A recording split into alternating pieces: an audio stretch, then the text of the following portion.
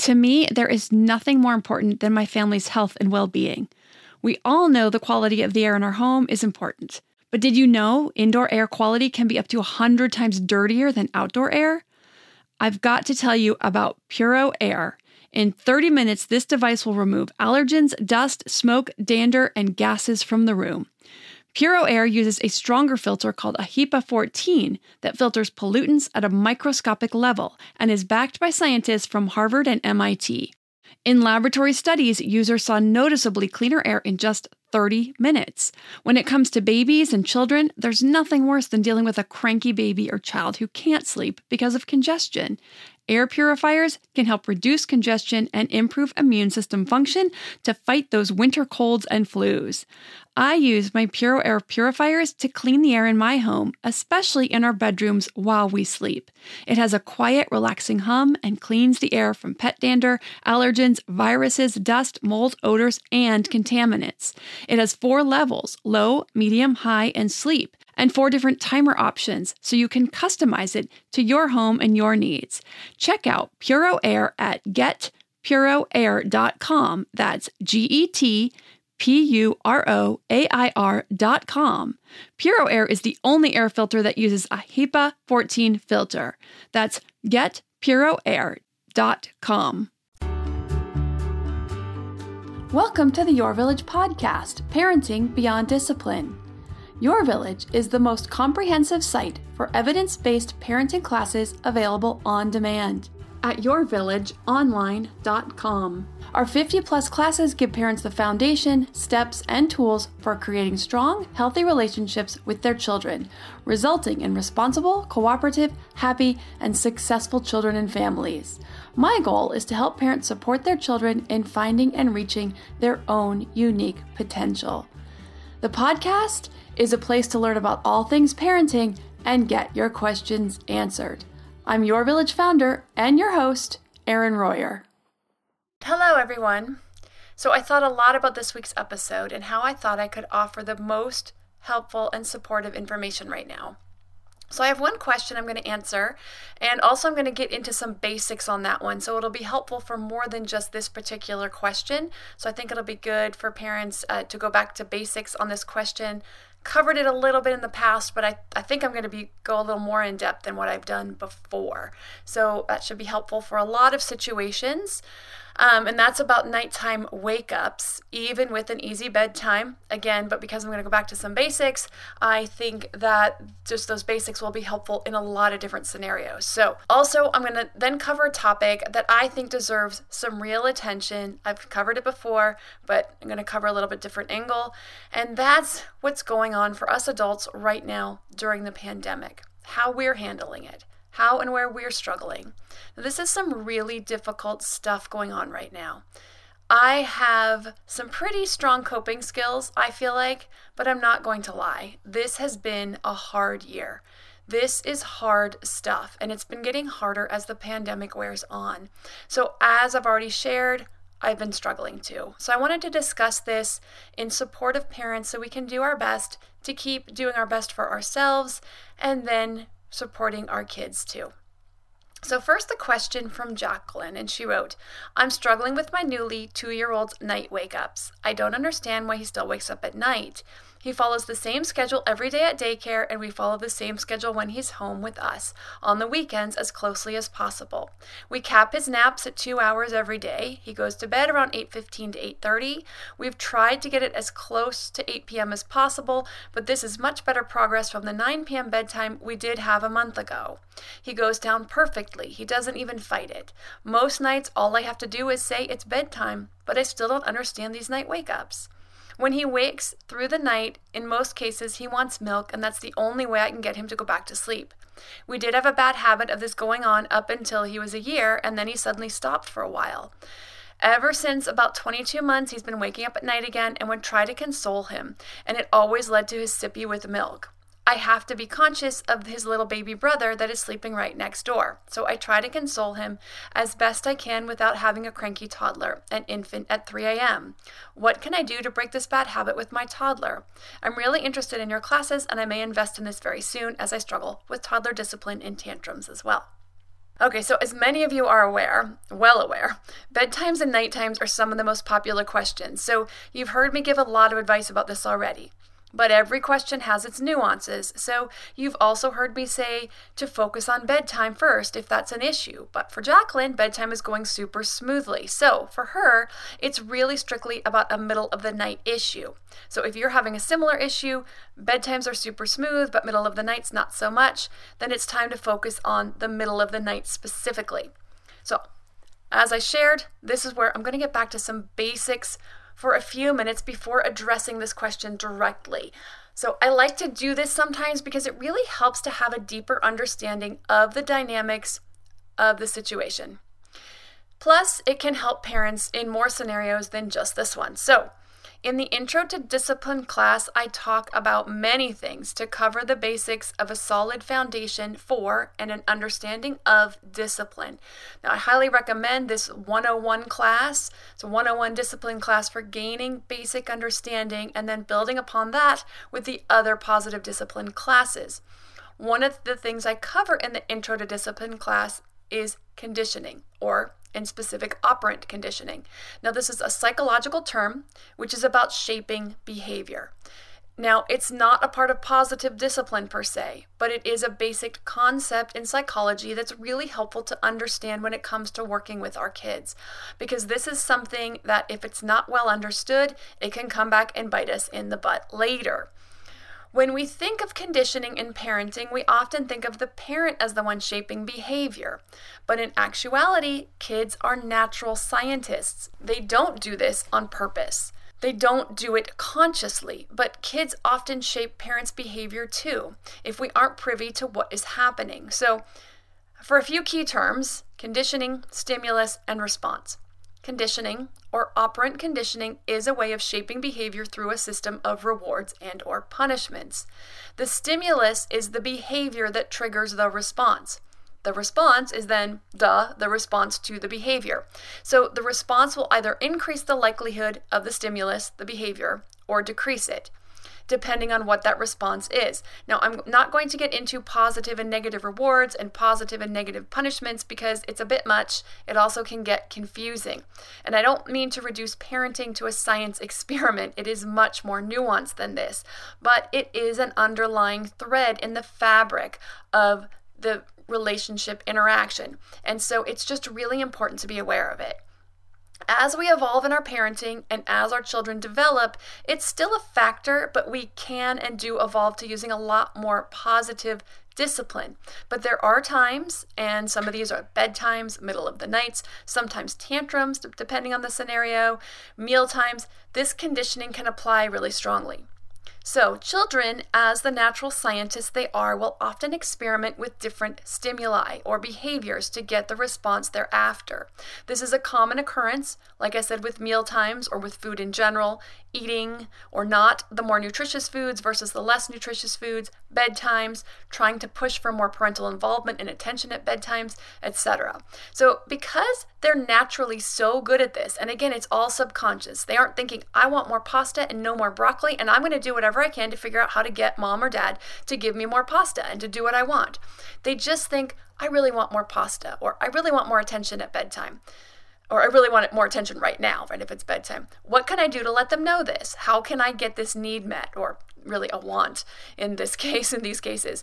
So they try something, and if it doesn't work, they try something else, and many times our behavior will give away that we're wavering, that they found a little chink in the armor, a little hole in the fence. When they notice that, they focus on it, and then they will tweak from there until they get the desired result. They'll find that small hole in the fence, that chink in the armor, and they'll start to push through it. Again, subconscious, not like, aha, my plan is working. So as an example, I see this a lot when parents struggle with meal times. Children want a different food.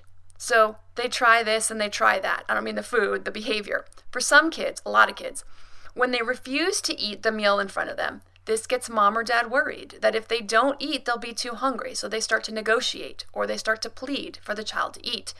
When the toddler experiences this, they know they have a leg up, and then they dig in further into the refusal. The parent then becomes more worried.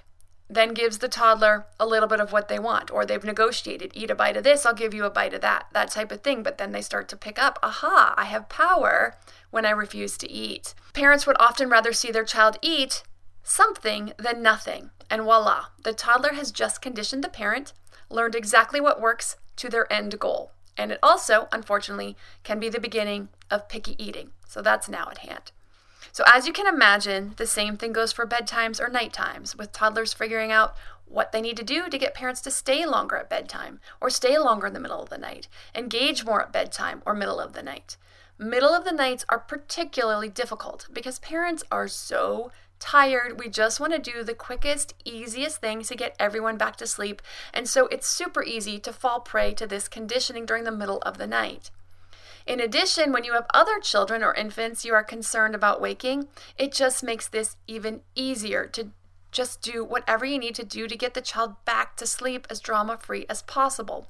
Now, in Jacqueline's case, she also had this fall off at one point in time. So this added to her scenario. We're exhausted, so we just do it hoping it's a fluke. And since it's ended in the past, I think, she was just hoping like, okay, he's just going to do this for a couple days and it'll go back. We hope it's for a night or two. But it rarely is for a night or two. It's a short-term solution that most often turns into a long-term issue. Now, with that said, if this keeps going on, is he going to go off to college or even be in high school and be waking in the middle of the night and expecting mom and dad to come in? No, of course not. But in these cases, the crying, the meltdowns, those are the stimulus. They continue night after night due to the response of the cuddling, the bottle, or whatever other response the parent is giving for attention and getting them back to sleep in the middle of the night. So the only way to fix this, if you don't want to have to deal with it potentially for years until they finally grow out of it, is to change the response. Now, I know this is a lot easier said than done, but if you're struggling with an issue like this, whether it's meal times, or it's bedtimes, or it's middle of the night, or it's tantrums, especially the manipulative tantrums, and you want to change it, you have to figure out a way to commit to the process to get things back on track with better footing. So I'm going to cover steps on how to do exactly this with these nighttime wake-ups right after a word from our sponsors. Armoire makes getting dressed easy. With a clothing rental membership from Armoire, build the perfect wardrobe with brands that are high quality, unique, and recommended just for you. All you have to do is take a 5-minute style quiz and select items from your dynamic, personalized closet. The styles show up at your door in as little as 2 days. Then when you're ready for new clothes, just swap them out for more new-to-you styles. My favorite thing about Armoire is all the different style and occasion options, from casual to athleisure to night out, work formal, work casual, a total of 8 different occasions, 3 weather options, and 11 categories including accessories, outerwear, and blazers, just to name a few. With Armoire, you can always have something new to wear without the hassle and closet clutter. You know the feeling. You open your closet, it's full, but you have quite literally nothing to wear. You're bored with everything in there. Enter Armoire. Armoire allows you to rent high-quality designer clothes for every occasion. Whether you're planning your outfit for date night, packing for a conference, or in need of a gown for a black tie event, you will be the best-dressed person in the room. Right now, my listeners can give Armoire a try and get up to 50% off the first month. That's up to $125 off. Just visit armoire.style/parenting. That's armoire.style. ARMOIRE.style/parenting to get up to 50% off your first month and never worry about what to wear again. Try Armoire today. Hey, Parenting Beyond Discipline listeners. Ready to create a home that fosters love, warmth, and style? Look no further than Home Threads, your partner in crafting a nurturing environment. At HomeThreads.com, explore a thoughtfully curated collection of furniture designed for families who believe in positive parenting. From cozy reading nooks to durable playroom essentials, our pieces are crafted to enhance your parenting journey. Home Threads has an incredible selection of furniture, decor, and accessories like throw pillows, blankets, to snuggle under for family movie nights or reading time that helps you create the warm, cozy home that is the foundation for happy family memories. I love all the great pieces I've gotten from Home Threads to finish the look in my home. gorgeous yet durable and cozy accent throw pillows, blankets, and some really cute wall decor. I have an ocean theme throughout my downstairs, so I got a couple of really great wall pieces to finish that look, and some picture frames for the family photos. Visit homethreads.com/parenting today and get a code for 15% off your order. That's homethreads.com/parenting to get your code for 15% off your order, because great parenting deserves a great home. Home Threads. Love where you live. Now that we're back from the break, I'm going to cover steps to deal with middle of the night wakings if you have your bedtimes already working smoothly. Now, this is one of those times, if you want to fix it, it's best to rip off the Band-Aid. But if you do, you want to do some planning and setup. It'll go much smoother. To do this, you want to set aside 3 to 5 nights. Now, what I mean by this is setting the expectation, making this the priority and focus, knowing you're going to have 3 to 5 nights of some disrupted sleep. You're going to plan on the middle of the nights being a bit rough for those 3 to 5 days and planning your daytimes accordingly. Some of the steps to do this can include taking a vacation from work, do it over a holiday weekend. You may want to have meals prepped or plan some easy meals you can just heat up quickly and easily. You may want to plan some nap times for each adult if that helps, so swapping parent duty for a few hours in the afternoon while each of you naps. Whatever that means for making your daytimes easier for those 3 to 5 days to get through those nights and be available and ready to get this issue under control. This way you're prepared, you have a lot more resolve in the middle of the night. This may or may not wake the other children, and it is amazing what babies and other children can actually sleep through, but if they don't, you're going to be prepared. If you are ready or the other parent is on alert for helping the other child if they wake up, you're ready to deal with the meltdowns that come and can remove the concerns. It's no longer, I have to keep this child quiet because they're going to wake up the brother. Otherwise, the child is just conditioning the parent to keep getting what they want in the middle of the night. And if that's not working, you obviously just want to be ready to deal with it and all the repercussions until you get it fixed in those 3 to 5 days. So 24 months is pretty young, but you can have a talk about the middle of the nights in that afternoon, about how middle of the night is going to change. Bottles are not going to happen any longer, and you will check in with your child, but you won't be staying. As far as the attention piece, I recommend checking in, tucking them back in, or putting the child back to bed, or rubbing their back for just a moment. Stay up to 1 minute while you tuck in. Quick back rub, no talking, no eye contact. You can come back in every few minutes. You want to try to stay out for a minimum of 5 minutes before going back if you can. Then settle them back down. Lay them down, cover them up again. Again, stay up to 1 minute and leave. If they're still crying and they're not going to lay down, they won't let you cover them up. You stay for 1 minute. We're not pleading, we're not negotiating, we're actually not saying anything at all. If they don't want to lay back down, that's okay. You can turn around, walk out, come back in 5 minutes, try again. If they will let you lay them down, cover them up, stay up to 1 minute and leave. Now, the second option is to ignore completely. Now, this is rough for most parents. But if it's going to make the meltdowns worse by going in, this is also an option. I have heard parents say if I go in, they just get more worked up, it's just worse. The other option is you can go in the first time to check in and tuck in, make sure everything's okay, and then after that, stay out until they fall asleep, back to sleep. That's also an option. You decide what works best for you, how much of a struggle it is if you go in or if it's not really an issue. You get through the first 2 to 3 nights. It should greatly diminish. For some, 2 to 3 nights is all that you need. But I say plan for 5 just in case it lingers a bit longer. But even if it does, nights 4 and 5 should be vastly better. For more on conditioning and other basic concepts in discipline and parenting, including parenting styles and their common outcomes, you can see the Intro to Discipline class. Also the 2 sleep classes with 3 different bedtime and nighttime methods and dealing with concerns like nighttime weaning, wake-ups, naps, bedtimes, infant sleep, and toddler sleep. Also, it covers all kinds of other issues that people have, like sleepwalking and nightmares, night terrors. All that stuff is covered in those classes, infant sleep and toddler sleep.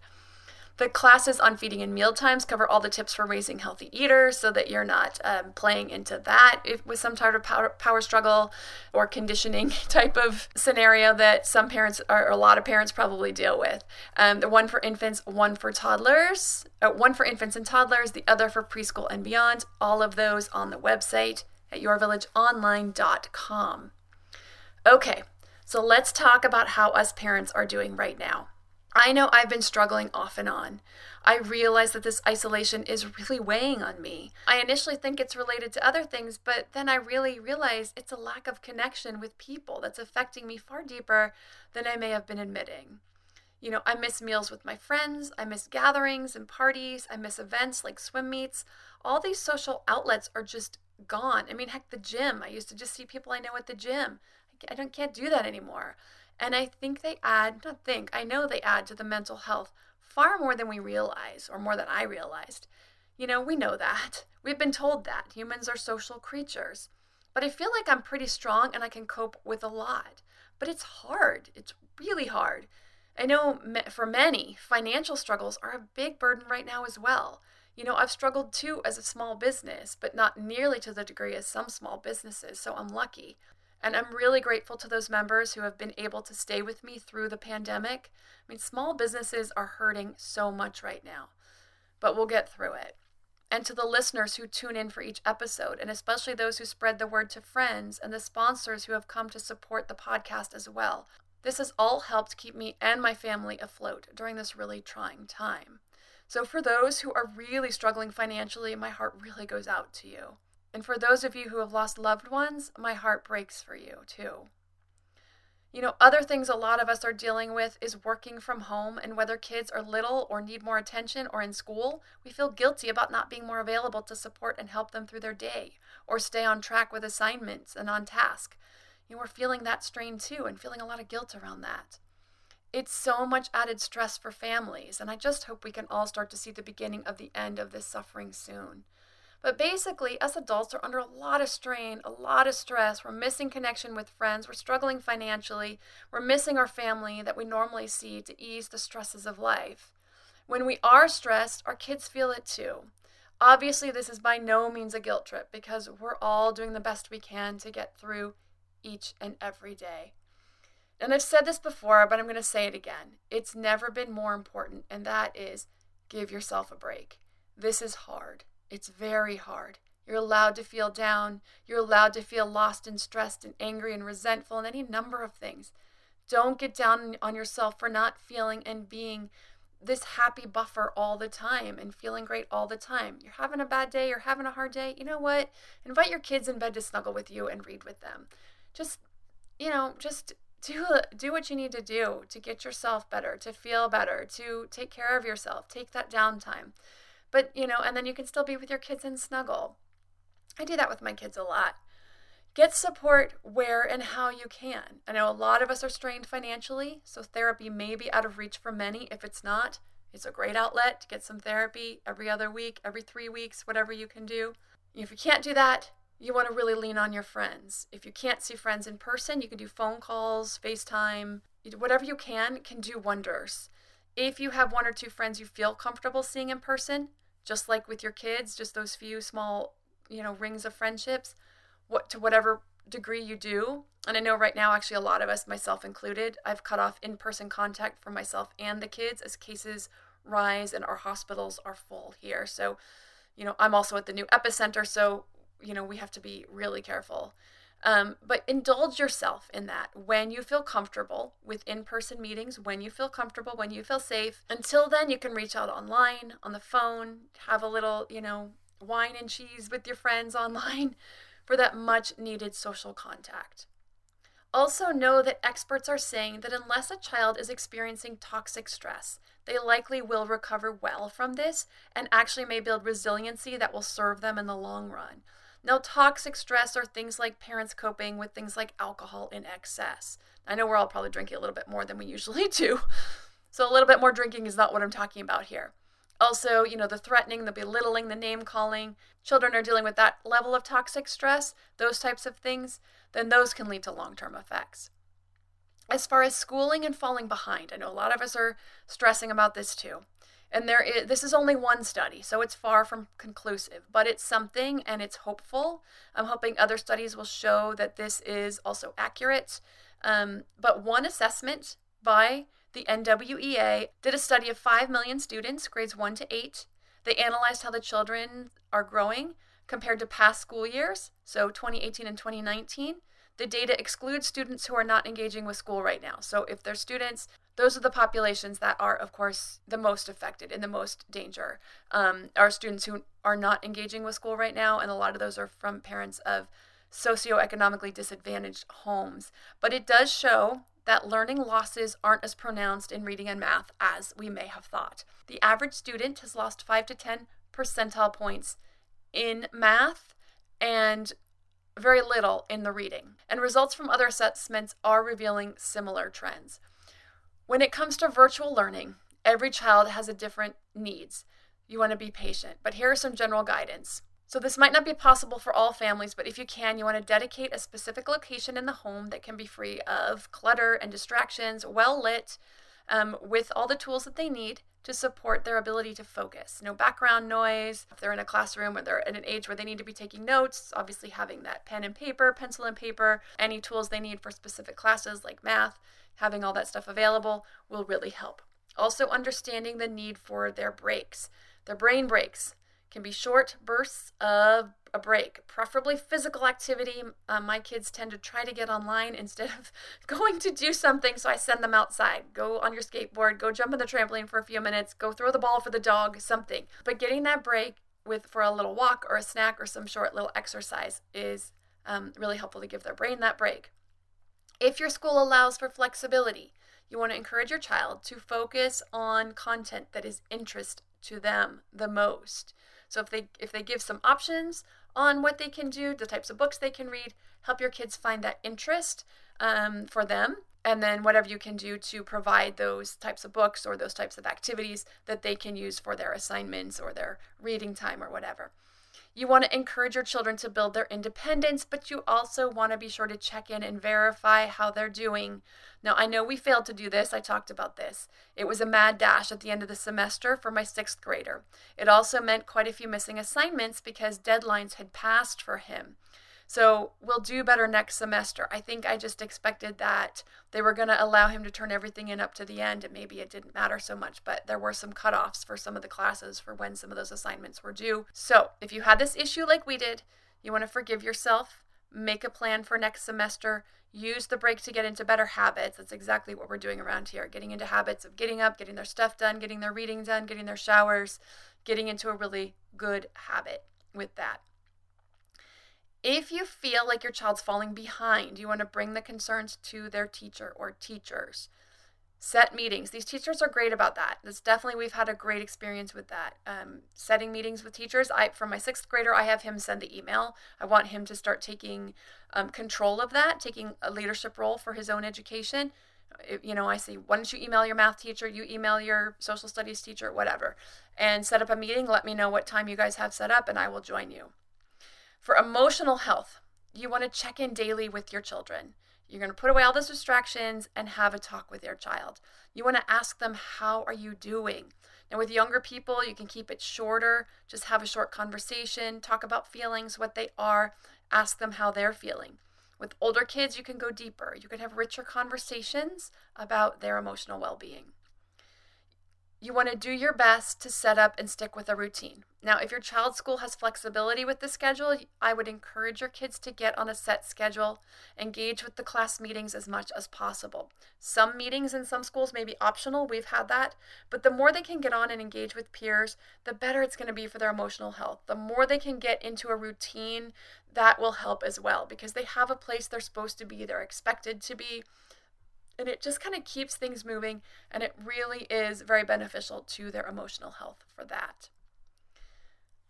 Okay, so I hope you all are hanging in there. I hope you're doing well. I hope you're finding tools and tips to survive this. I hope that the tips that I gave are also helpful and added to that. And I hope that you have friends to talk to when you are struggling, people to pick up the phone and just talk about how much you're struggling. When you have a bad day, do it. Pick up the phone, because chances are someone else you know is also having a bad day or had one yesterday and knows exactly what you're feeling and what you're talking about. For more on Intro to Discipline, positive discipline by age, sleep and bedtimes, healthy eating, education, development, and more, you can see all the 60 classes on the website at yourvillageonline.com.